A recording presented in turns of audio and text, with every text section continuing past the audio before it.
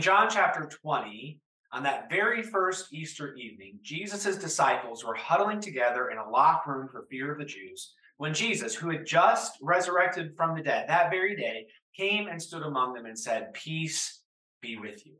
Now, this is significant. First of all, it was the very first Easter Sunday, so most of those disciples had not yet seen Jesus alive. And when he came to them so that they would be eyewitnesses of the risen Christ. And he came to them to affirm their faith by giving them the Holy Spirit. He came to calm their fears and to bring to them the forgiveness of sins.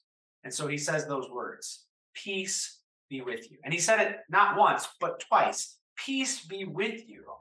So we must not let the remarkable nature of that statement pass us by.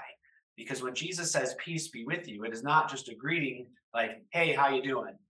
I mean, like, think about that on Sunday morning when your pastor says, "Peace be with you." It's not like, "What's up?" But rather it's the peace of God is with you. That's absolution.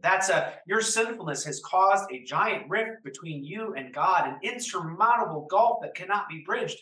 But Jesus has provided a way for you to be at peace with God.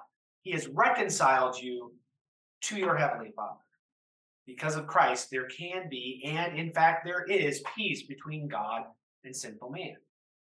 And that's not just a gift for the disciples. It's a gift for all the world. And Jesus comes to his disciples and he breathes on them and he says, "Receive the Holy Spirit. If you forgive the sins of any, they are forgiven. If you withhold forgiveness from any, it is withheld." These are the keys of the church that Christ has given to his church, the keys of absolution, the forgiveness of sins. That's something that we need desperately to have our sins forgiven, because our sin is binding and constricting. Without these keys, we would be sentenced to an eternity of death and hell.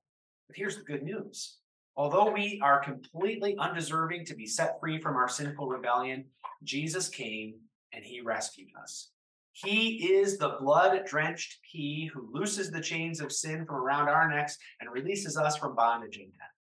God sent his son to bring us freedom and life. And so, as he has come, he places before us an open door that no man can ever shut. Just as the open door of the tomb on Easter morning proclaims his authority over death and his power to deliver us from salvation, so too he opens a door of salvation for you. God himself has done this for you. And he invites you in because you are at peace with him, because of his son, because he has assured us that through his sacrifice upon the cross and his resurrection from the dead, we are at peace with God and we have the assurance of everlasting life.